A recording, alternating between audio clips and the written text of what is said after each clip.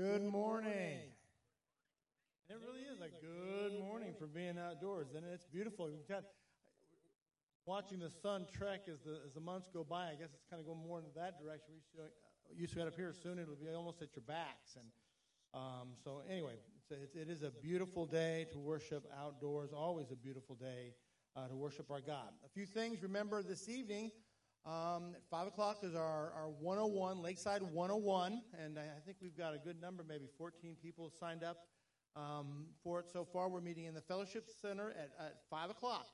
And if you haven't yet signed up, feel free to come on. That's just sort of, for those who want to know what it means to be a member at Lakeside, we kind of talk about our mission, the direction we're going. It's all kinds of questions you can ask.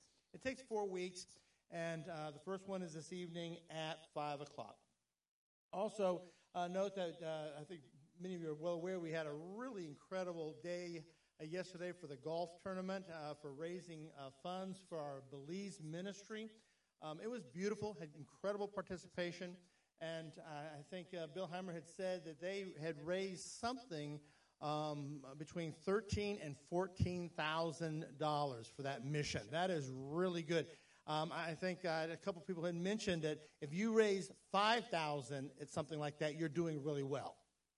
So it really was a good thing. And so for all of you that were a part of that in any way, in the golfing, the financially supporting it, getting word out for people to become endorsers of it and involved in it, thank you very much. It is a blessing, and it's really going to bless the ministries that we support in the nation of Belize.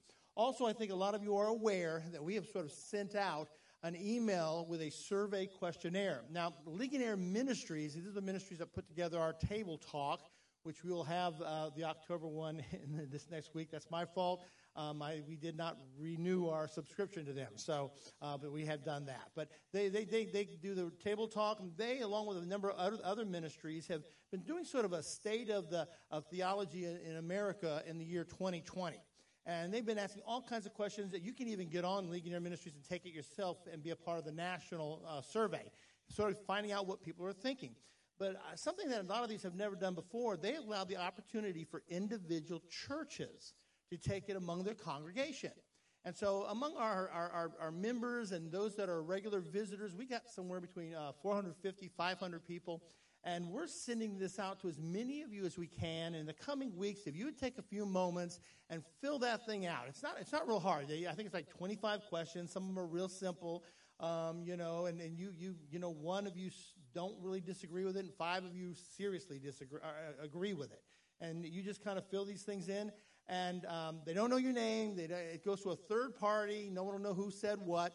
But it'll give us a good idea of what our people are thinking, and maybe to help with our direction and when we think about our teaching in this coming year.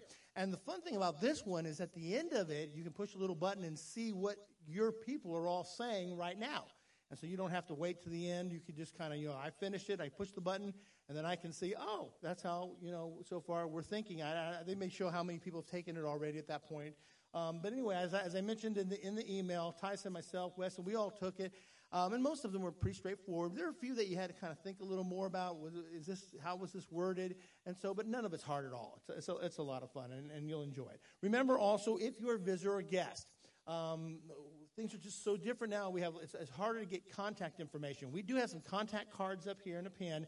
Please give us the information. We have the offering box over there, and you just put it in there or leave it on the table. But this allows us to let you know if something's going to change. Like, will next week be as beautiful as this week, or will it start to rain? And somewhere between Friday night and Saturday morning, we will send out a text, an email, and everything to everybody and say, hey, we're back inside. So I do want to be aware of that. And also make sure you're getting a bulletin for these outdoor services because they do have the scriptures and the songs on them.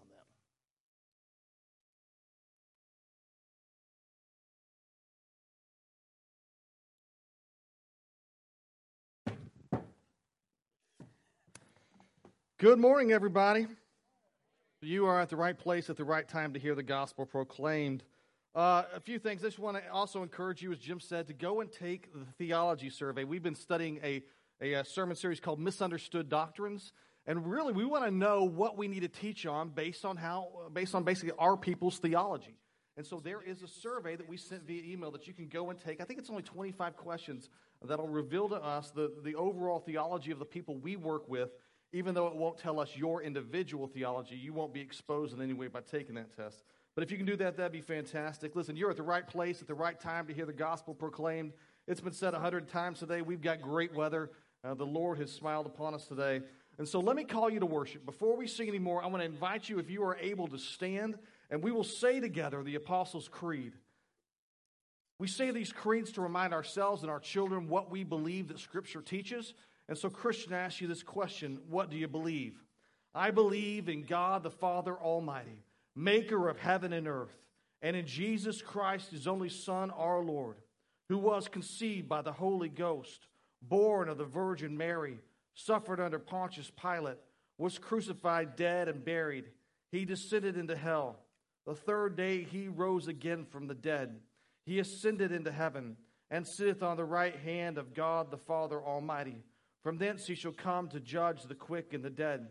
I believe in the Holy Ghost, the Holy Catholic Church, the communion of saints, the forgiveness of sins, the resurrection of the body, and the life everlasting. Amen. Please be seated as the musicians come forward. And let me just bring us into worship with a little bit of prayer here. Father, we do come to you today, lifting our voices once again. It's been a long time, and we've been fearful of singing. Today outside, God, I pray that you would hear our song, that we would be the great choir of heaven, and that our offering to you would be our prayer or our songs. We pray this in Jesus' name. Amen.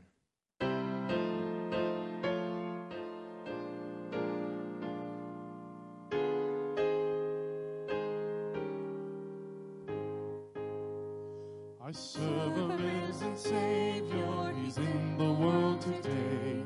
I know that he is living, whatever men may say. I see his hand of mercy, I hear his voice of cheer. And just the time I need him, he's always near.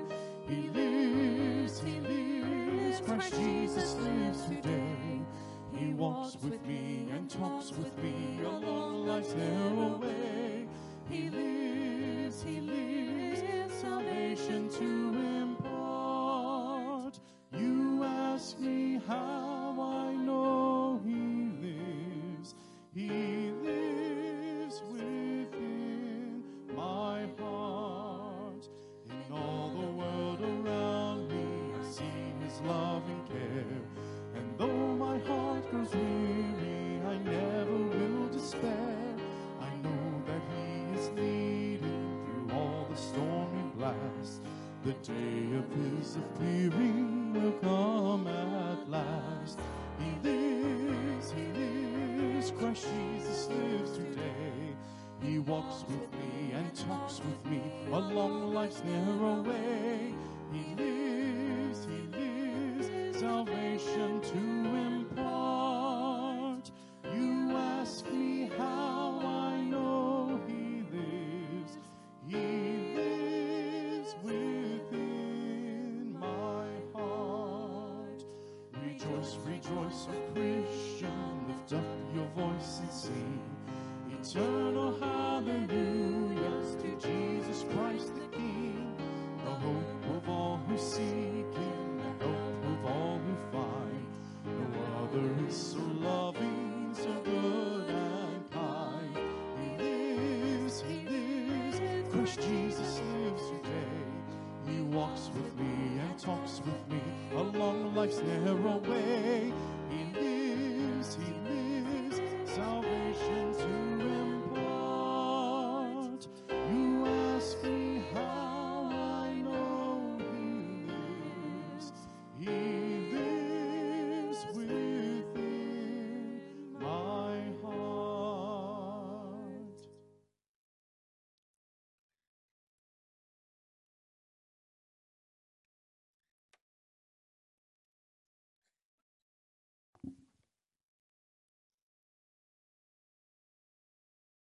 After the resurrection, our Lord Jesus was exhorting the apostles, And he was giving some perspective of everything that the whole counsel of God and how it ultimately relates to him, both past, present, and future. And so he says to them, "These are my words that I spoke to you while I was still with you, that everything written about me in the law of Moses and the prophets and the Psalms must be fulfilled." Then he opened their minds to understand the scriptures. And he said to them, "Thus it is written, that the Christ should suffer and on the third day rise from the dead, and that repentance for the forgiveness of sins should be proclaimed in his name to all nations, beginning from Jerusalem." Let's pray together. Our heavenly and gracious Lord, the God who has shut up all disobedience so that he may show mercy to all, through the Spirit that proceeds from the Father and the Son, open our minds to understand the Scriptures. Let us know the sufferings of Christ and the glories that followed. Let the repentance for the forgiveness of sins given to the nations be ours today. We confess our great temptation is the lure of the world.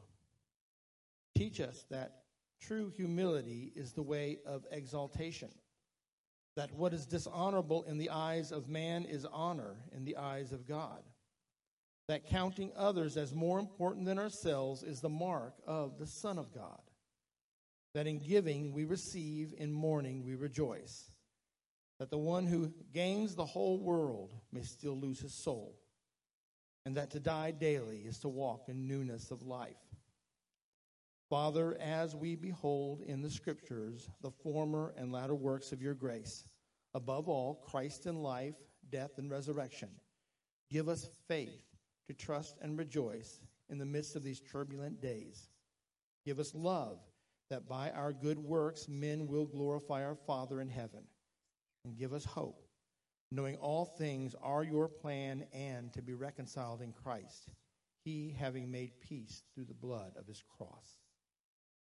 Father, thank you that we can bring our offerings in the name of Jesus. Knowing this, we are encouraged to be constant and cheerful in our giving. Bless it and use it for the gospel. All these things we ask, assured by your word that in prayer the Spirit himself intercedes for us, and that Jesus instructs us, saying, "Our Father, who art in heaven, hallowed be thy name. Thy kingdom come, thy will be done, on earth as it is in heaven. Give us this day our daily bread, and forgive us our debts, as we forgive our debtors. And lead us not into temptation, but deliver us from evil. For thine is the kingdom, and the power, and the glory forever. Amen."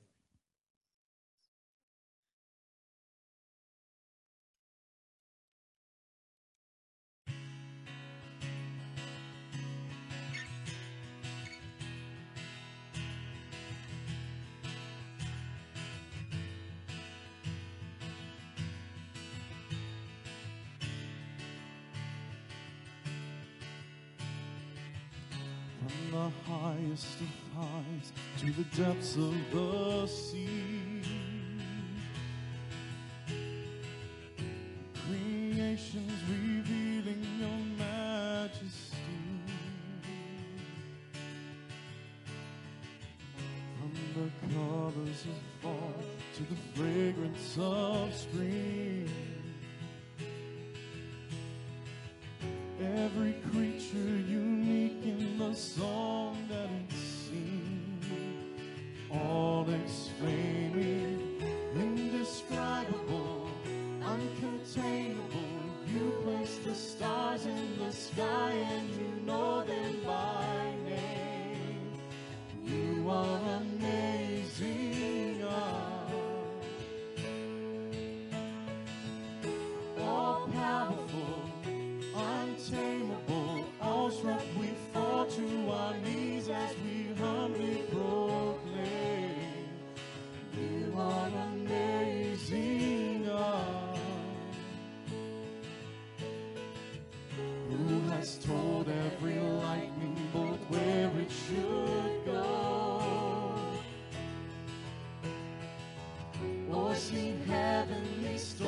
house is laid with snow. Who imagined the sun gives source to its light, yet conceals it to bring us the coolness of night. None can fathom, indescribable, uncontainable. You place the stars in the sky and you know them by name. You are amazing, God.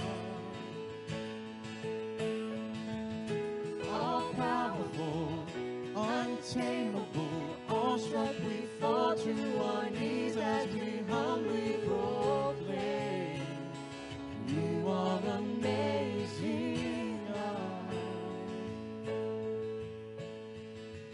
Indescribable, uncontainable, you place the stars in the sky and you know them by name. You are amazing, God. Incomparable, unchangeable, you see the depths of my heart and you love me the same. You are amazing, God.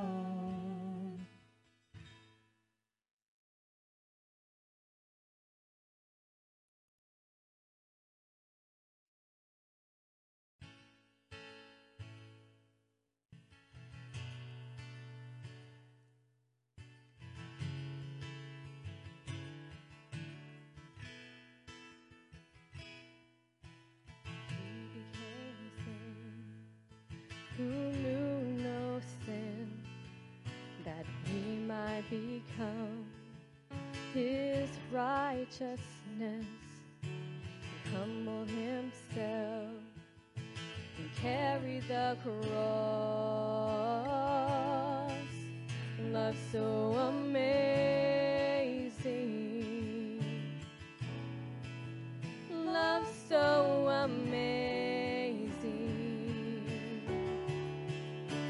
Jesus Messiah, name above all names, blessed Redeemer, Emmanuel, the rescue for sinners, the ransom from heaven, Jesus Messiah, Lord of all.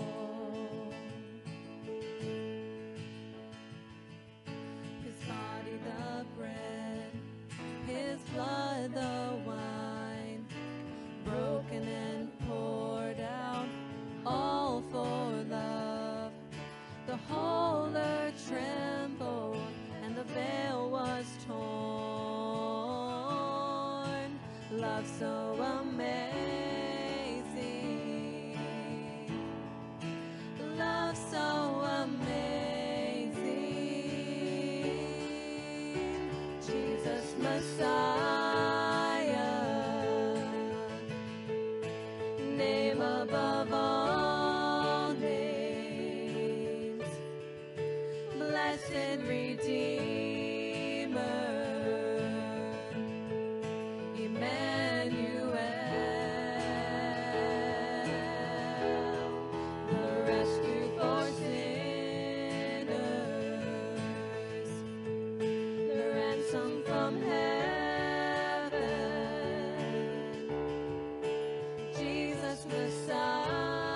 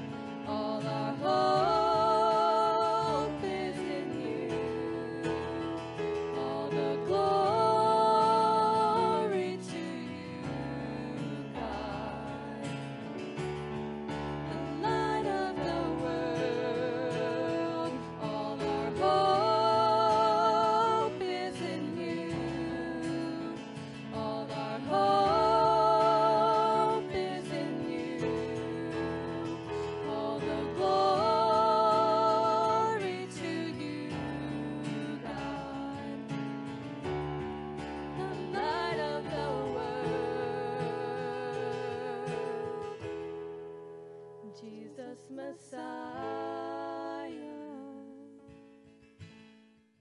name above all names, blessed Redeemer, Emmanuel, the rescue for sinners, the ransom from heaven, Jesus Messiah, Lord of all. Jesus Messiah, Lord of all. Lord of all. Lord of all. At this time, if all the children ages 3 through kindergarten would meet Miss Amy here over here to the left on the parking lot.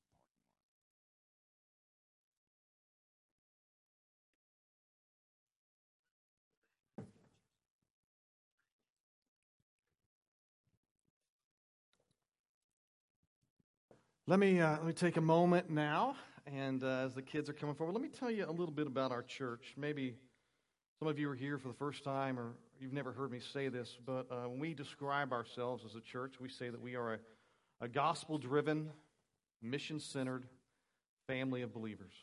And what we mean by that is that we never get beyond the gospel. The gospel stays central to what we do. There's no maturing past the gospel. The gospel is the power we use to get off the ground. It keeps us in the air. There's nothing greater than the gospel. We are gospel-driven.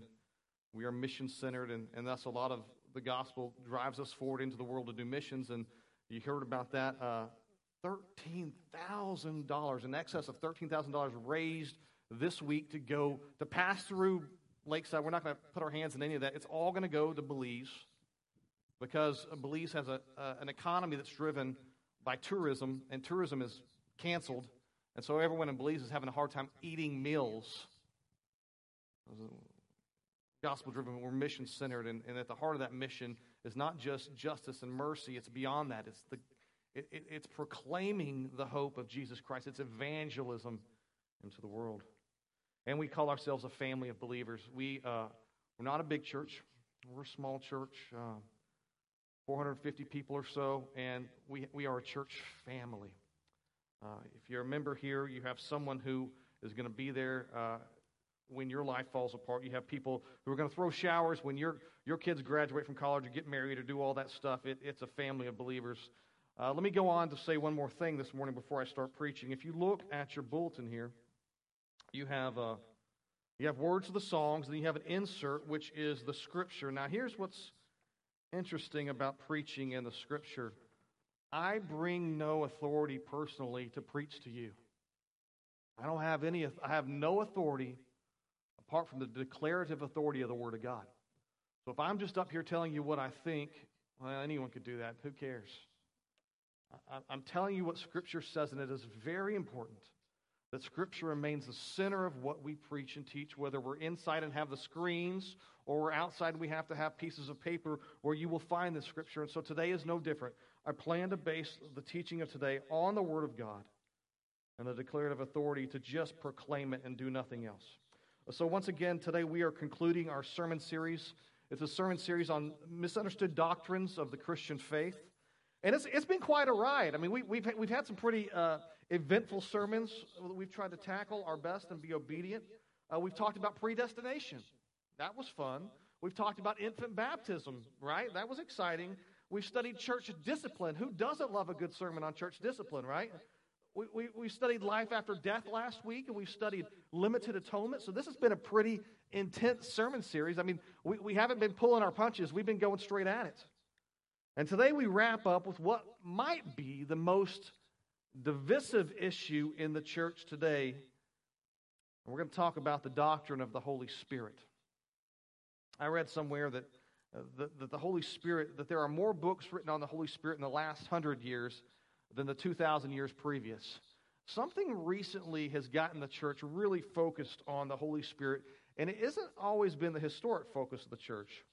Let me assure you that as I preach about the Holy Spirit today, that it will not be exhaustive. And what I mean by that is I'm not going to say everything that should be said or could be said about the Holy Spirit because I have like 30 minutes, and that's it. That's just not enough time to talk about everything. I would need weeks and weeks in order to go through it all. But I want to talk about some of the more common doctrinal misunderstandings of the Holy Spirit and see if we can understand the primary ministry of the Holy Spirit this morning. I want to say that one of the first mistakes in trying to understand the Holy Spirit is that people make is that they turn the Holy Spirit into an impersonal power. I don't know if you ever thought through this before, but when they're talking about the Holy Spirit, they make the Holy Spirit into an impersonal power. And the great pop culture reference for that, if you think about where you find an impersonal power in pop culture, it's found in Star Wars. Right? You've all seen Star Wars, and you know the line, "May the Force be with you." That is an impersonal power. Those of you who have watched Star Wars know that in the movie there's something called the Force, and that it binds the universe together, and that people can tap into the Force around them and gain certain supernatural abilities. And in this movie, when they talk about the Force, they use the pronoun "it." Can you feel it? Can you control it? The Force is an "it." It's not a person, it's a power or it's an energy that exists in the universe. This is not the way it works with the Holy Spirit. Let me say that to begin with. The Holy Spirit is a person. The Spirit is not an "it." Look with me on your insert there. You'll find your first scripture being John 15:26.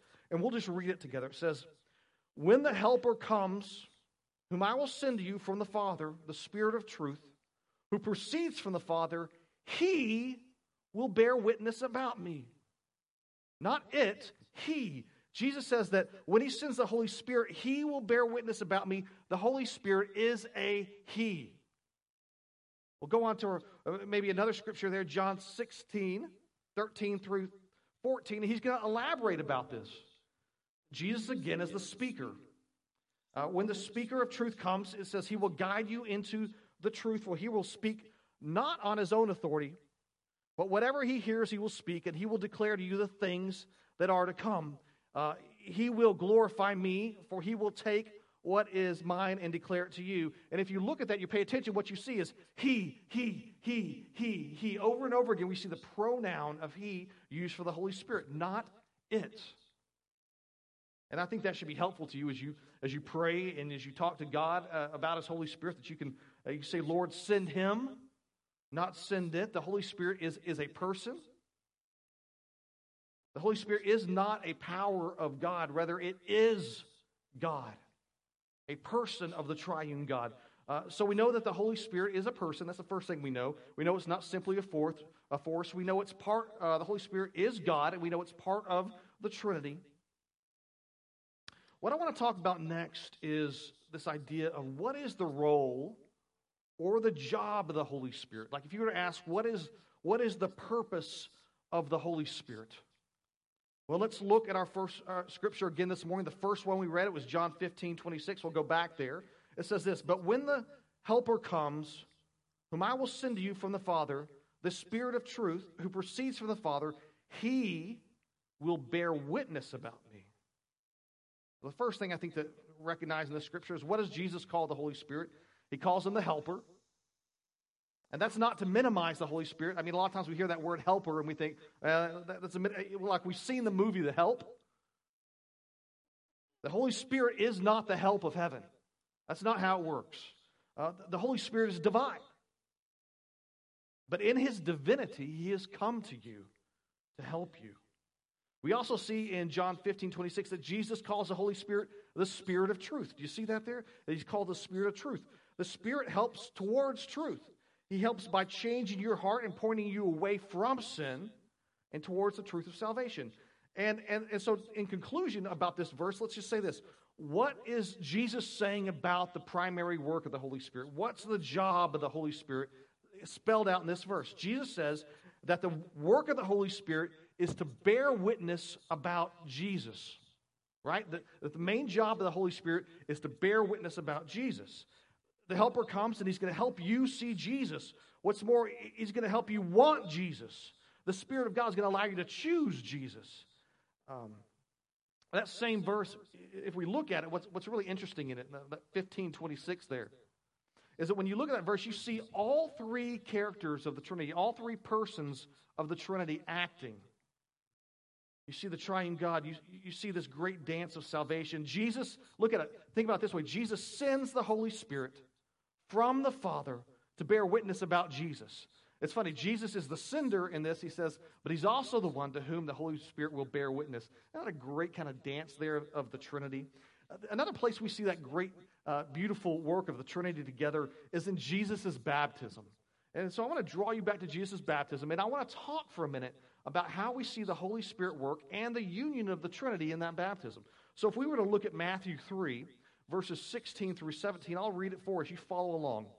And when Jesus was baptized, immediately He went up from the water, and behold, the heavens were opened to Him, and He saw the Spirit of God descending like a dove and coming to rest on Him. And behold, a voice from heaven said, "This is my beloved Son, with whom I am well pleased." Here again, we see all three persons of the Trinity, and they're all interacting. And so what God the Father is doing in this verse is He's testifying that Jesus is His Son, from whom He's well pleased. You hear that voice from heaven. While at the same time, the Holy Spirit, while the Father's testifying, the Holy Spirit descends like a dove, it says, and He comes to rest upon Jesus. Once again, the Holy Spirit is doing the same work that we saw in the last verse. He's bearing witness about Jesus and coming down like a dove and landing on Jesus. He's doing what He always does, bearing witness to Jesus, trying to get people to look at Jesus. What is the one name in heaven and earth by which people are saved? Jesus Christ. And the Holy Spirit wants you to see Jesus and wants you to believe in Christ. Now, here's my question. Just think through this. What did not happen when this happened? The Holy Spirit didn't come down from heaven, and He didn't break out into some fancy flight routine. He wasn't doing any barrel rolls. There weren't any complicated dove flight maneuvers. There weren't any drum rolls when the Spirit came down, nor was there a spotlight on the Holy Spirit. You understand this? When the Spirit came down, no fancy flight maneuvers, no confetti cannons, nothing to draw attention to the Spirit. The Spirit wasn't looking for people to focus on Him. The Spirit wanted to make sure that people saw Jesus. The Spirit is a person, yes. The Spirit is a fully divine member of the Trinity, yes. The Spirit does have a primary job. What is that job? It's very simple. You just need to hear it over and over again today. To bear witness to Jesus. To bear witness to Jesus. The Holy Spirit doesn't get a spotlight when He descends because the Holy Spirit is the spotlight. Do you understand that? In that story, the Holy Spirit doesn't get one. It is one. And it shines its light, like coming down from heaven. It shines its light on the one who is to be the star of the show. It shines its light upon and its glory upon Jesus, that people might believe and be saved. The point of the Holy Spirit descending like a dove is that people might say, look, Jesus is the Messiah. We can't overstate this enough this morning. Like, I just need you to understand that. The person and the role of the Holy Spirit. And like, if you don't understand that, if you don't understand the person and the role of the Holy Spirit, this basic stuff, you're destined to get a lot of things wrong as it comes to understanding the Holy Spirit. Others have misunderstood the person and the role of the Holy Spirit. One such person that we read about in Scripture who gets the Holy Spirit all wrong was this Samaritan sorcerer named Simon. Simon, like I said, was a Samaritan. He was basically a magician. He was kind of like a modern day David Blaine. He did tricks, and he was famous, and people knew him. He had a lot of authority. He had a spotlight pointed on him. And as we read Scripture, we read that he was introduced to the gospel. And this happened through the preaching of Philip in Acts chapter 8, that Simon, this magician, hears the gospel, and at least at some point there's some form of transformation. Some people will say it's a fake transformation. Some will say, well, no, I mean, it really happened. He believed. Here's what Scripture says about Simon after he hears the gospel. Acts 8:13. I think you have it there with you. It says this. Even Simon himself believed, and after being baptized, he continued with Philip, and seeing signs and great miracles performed, he was amazed. So Simon was amazed by the miracles. Simon believes the gospel of Jesus. He's baptized, but then he kind of starts getting enamored, not by Jesus, but by all the miracles and all the signs. It's not Jesus that impresses him. It's the power of the Holy Spirit that the apostles seem to be kind of moving around and using. Let's pick up our reading from there this morning. We're going to be reading our primary reading in Acts 8:14 through 24. And as we do, I want to take a moment. I want us to stop and pray and stand together and read this. So if you're able to stand, I want to invite you now to stand. And let's read together. All right, first, let's pray. God, to you be all glory. We do come to your Scripture looking to submit our lives to it. Spirit, we ask that you open our hearts and open our minds to hear this word proclaimed. We pray this in Jesus' name, and all the church said, amen. All right, hear now the word of God found in Acts chapter 8, beginning in the 14th verse. Now, when the apostles at Jerusalem heard that Samaria had received the word of God, they sent to them Peter and John, who came down and prayed for them that they might receive the Holy Spirit. For he had not yet fallen on any of them, but they had only been baptized in the name of the Lord Jesus. Then they laid their hands on them, and they received the Holy Spirit. Now, when Simon saw that the Spirit was given through the laying on of the apostles' hands, he offered them money, saying, "Give me this power also, so that anyone on whom I lay my hands may receive the Holy Spirit." But Peter said to him, "May your silver perish with you, because you thought that you could obtain the gift of God with money. You have neither part nor lot in this matter, for your heart is not right before God. Repent, therefore, of this wickedness of yours, and pray to the Lord that, if possible, the intent of your heart may be forgiven you. For I see that you are in the gall of bitterness and in the bond of iniquity." And Simon answered, "Pray for me to the Lord, that nothing of what you have said may come to me." Church, the grass withers and the flowers fade, but the word of our Lord will stand forever. And this is the word of our Lord. Thanks be to God. Please be seated. For the sake of summary, let me go back and say some of the things we've said. When it comes to understanding the Holy Spirit, the first thing that we understand is the Holy Spirit is a person, is not an it. He is part of the divine Trinity. The third thing that we understand about the Spirit is that he has a primary job, and that job is to bear witness to Jesus. And if you don't understand this, you're going to end up with a warped doctrine of the Holy Spirit. And that's exactly what we see in Simon, a sorcerer who was once the most powerful and mystic man in town, but now the Holy Spirit has descended, and Jesus seems to be the one getting all the glory. Simon was once the spotlight. Now the Holy Spirit is at work through the apostles, and the spotlight's no longer on Simon, it's placed on Jesus. The miracles happening in Samaria are so that the people will believe God's special revelation that Jesus is the Messiah. This is consistent with what we know of the Holy Spirit. He is still basically the same as that dove landing on Jesus. And as a result of all this work that's happening in Samaria, a lot of people are coming to a saving faith in Jesus. So much so that Philip reaches out to Peter and John, and they come from Jerusalem up to Samaria. So many people are being led by the Spirit to see Jesus that Peter and John come in to help, and they help them receive the Holy Spirit. And when this sorcerer who's watching, a man by the name of Simon, sees this, he sees the Holy Spirit being laid out, he tries to pay Peter and John to lay hands on him that he too might receive the Holy Spirit. And look at what he says in verse 19. He says, "Give me this power also, so that anyone on whom I lay my hands may receive the Holy Spirit." He wants abilities.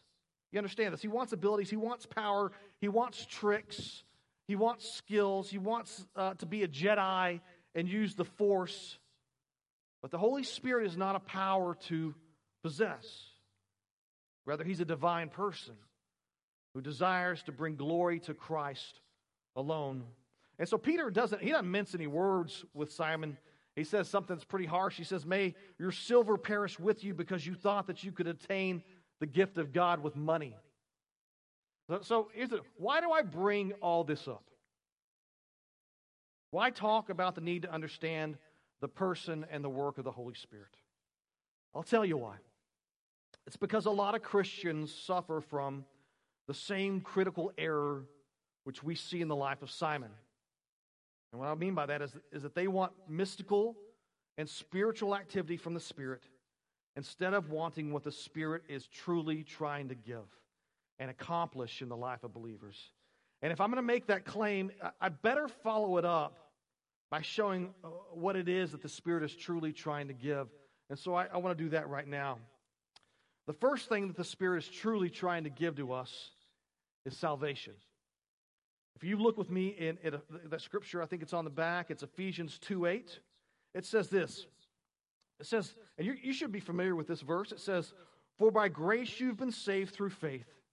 And this is not your own doing. It is the gift of God. How does Paul say that we're saved? We are saved by faith, and that faith which saves us is not our own doing. Rather, he says that faith is a gift of God. And if we want to really understand that more and look more on that gift of faith, we could look at 1 Corinthians 12:3, where we talk more about that. It says, therefore I want you to understand that no one speaking in the Spirit of God ever says Jesus is accursed. And no one can say Jesus is Lord except in the Spirit of God. So I find that really interesting. So follow me here. In other words, if the Spirit of God is at work within you, you will not speak ill of Jesus. Does that make sense? We've been talking about the primary work of the Holy Spirit is to glorify Jesus. And if you're filled with the Spirit, you're going to work towards the Spirit's purposes, not counter to His purposes, so you're not going to speak against Jesus. But Paul even takes this one step further. He says this, it's not just that you won't say negative things about Jesus. He says this, that no one could even say Jesus is Lord except in the Holy Spirit. Think about that. You can't even profess faith in Jesus unless the Spirit is inside of you, stirring your heart to confession. And that's amazing to think that none of us were able to choose Jesus without the Holy Spirit being in our heart and stirring us into that. And some people want to talk about the gift of the Spirit being this ability to speak in tongues. I would tell you to make no mistake that the greatest gift of the Spirit is faith. No one is believing in Jesus apart from the Spirit. That's what the Bible says. We just read it together. By grace, you've been saved through faith. And this is not your own doing. It's the work of the Holy Spirit. His work is pointing to Jesus and to stir your hearts to faith in Him. So if I was to talk about what are the gifts of the Spirit, I would say what we just say, the first gift of the Spirit is faith in Jesus. But the Spirit, after giving you faith in Jesus, doesn't leave you. He's not done with you. Rather, the Spirit dwells inside of you, and He continues His work by pointing you to all truth. That's what Scripture says. Here's what else John says about the Spirit. If we look at John 14:26, it's there also. It says this, but the Helper, the Holy Spirit, whom the Father will send in my name, He will teach you all things and bring to your remembrance all that I have said to you. So the Spirit first points us to Jesus and gives us faith.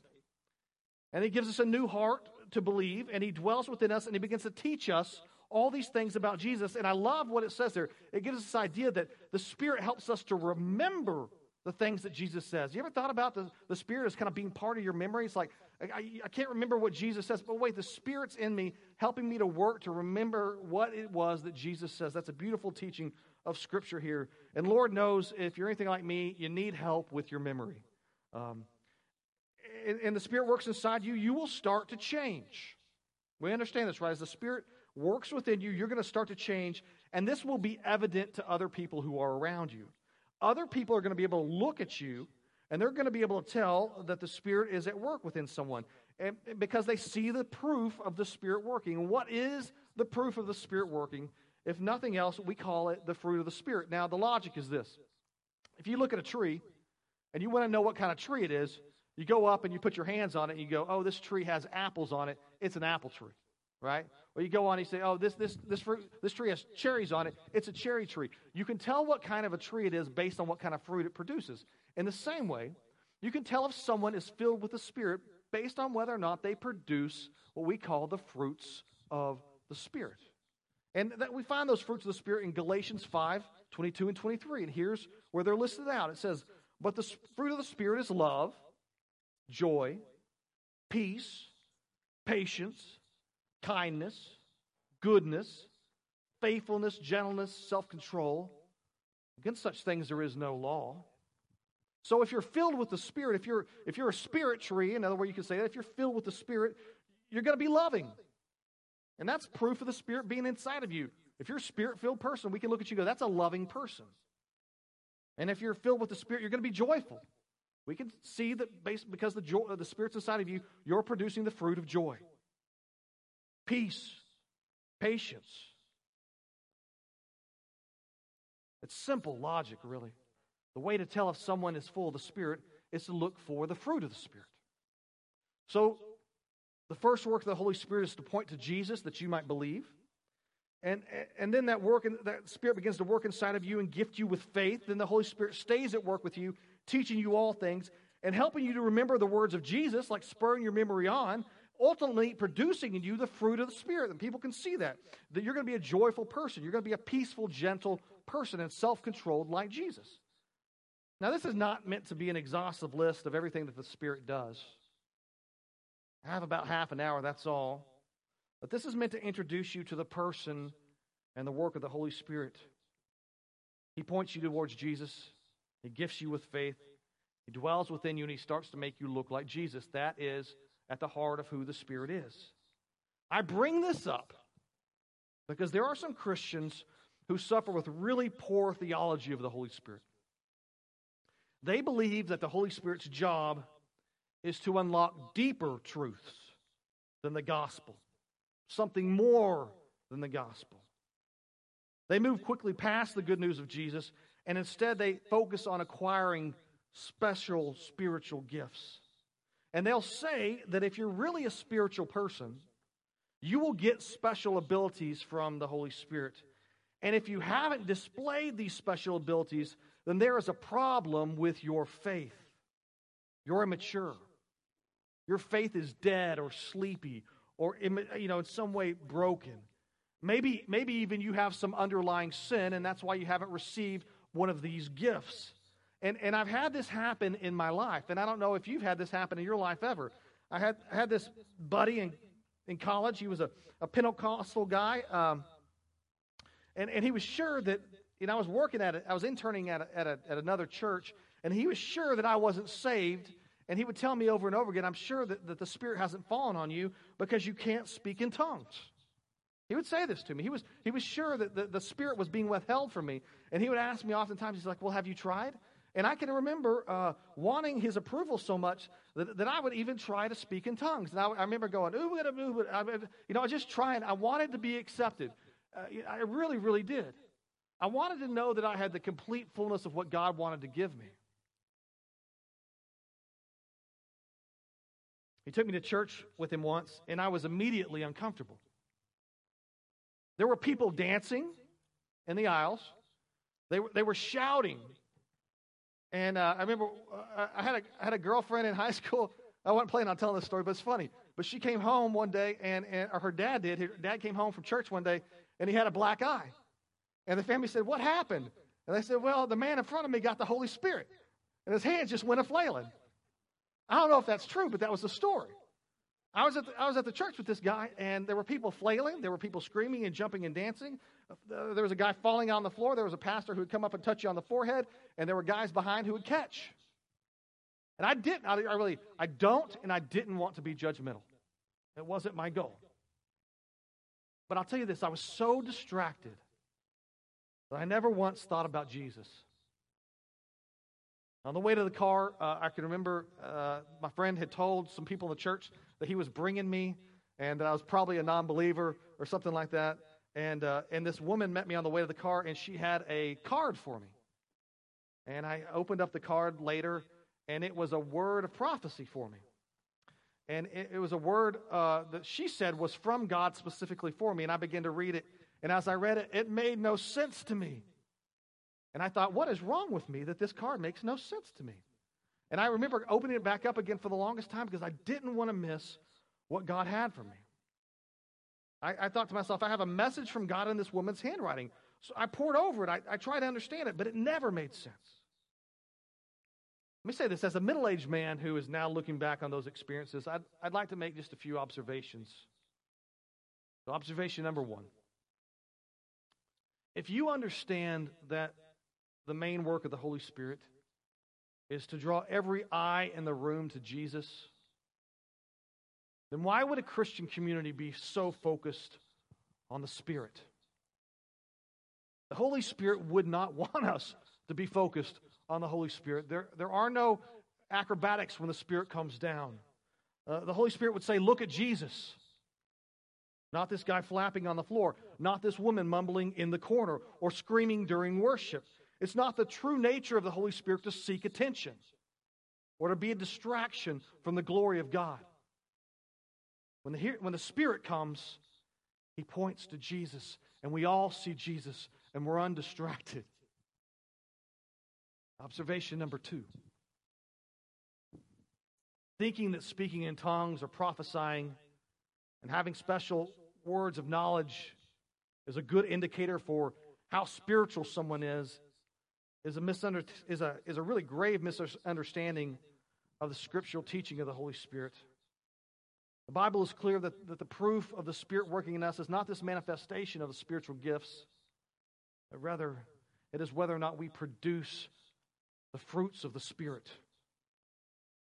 You look at someone, you want to know if they're Spirit-filled.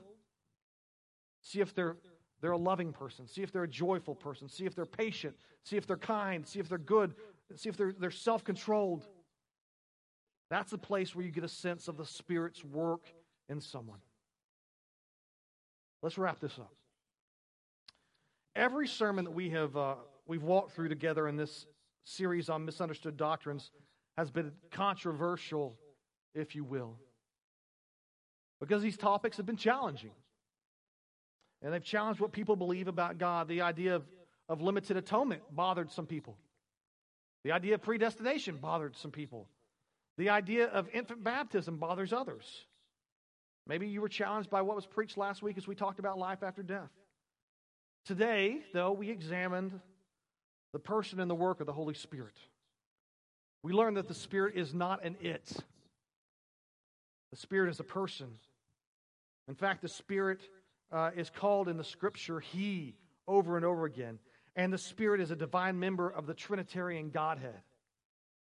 We learned that the Spirit's main goal is to bear witness and to draw attention to Jesus, and that the greatest gift of the Holy Spirit is faith. We learned that it's only by the Holy Spirit that our lips can profess faith in Jesus, and that it's impossible to profess faith in Jesus without first the inward work of the Holy Spirit. We learned that the Spirit takes up dwelling inside of us, and we are born again, and we have a new nature. And the Spirit starts acting as our guide and our helper, and we grieve our sin because of the Spirit. And we remember the words of Jesus because of the Spirit. And eventually, everyone who is filled with the Spirit, they start to look more and more like Jesus. They start to bear the fruit of the Spirit. And that is what it means to be filled with the Holy Spirit. It's not some second baptism that gives you mystical gifts. The Spirit indwells everyone who confesses Jesus is Lord. He is inside of you. He's trying to guide you in all truth. Don't get distracted by the mystical. All of the work of the Spirit is about bearing witness to Jesus. My prayer is that you will listen to the inner guiding of the Holy Spirit, and that you will listen to His warnings about sin, and that you will listen to His leadings to repent, and that you will allow Him to lead your eyes to the glory of God's Son, Christ Jesus, who is our Lord. This is the gift of the Holy Spirit. It's all about Jesus. Join with me as we pray together. Father, we thank You that You exist as a triune God, Father, Son, Holy Spirit. We thank you that we see that triune God in display in the baptism of Jesus.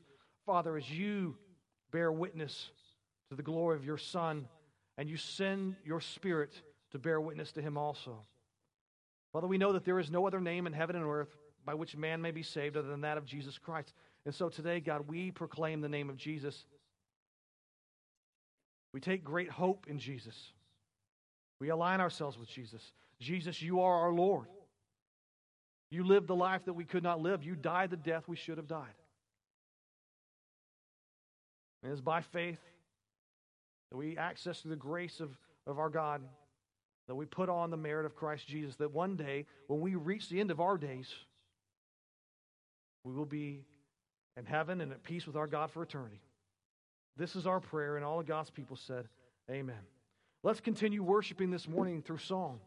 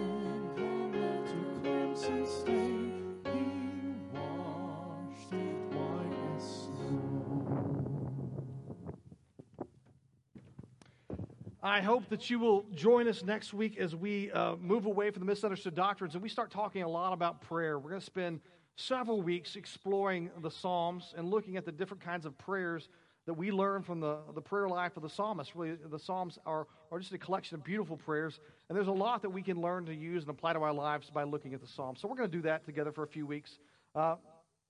We have heard the gospel proclaimed today. We've heard about the Holy Spirit's work within you. You know, there's no such thing as a Christian who's not Spirit-filled, because no one can be a Christian unless they're first filled by the Spirit, because no one can confess the name of Jesus unless the Spirit works in you first. Being that the Spirit is at work within you, listen to it. Do not grieve it. Obey it when it convicts. Obey it in your need to repent. Follow it as it shapes, as He shapes in you. See, I wasn't listening to my own preaching there. I said it. As He shapes in you, right? The fruit of the Spirit. Go with you, or go now and take with you the love of God, the grace of Christ Jesus, the Son, and the fellowship of the Holy Spirit until we meet again. Let's sing a little bit more.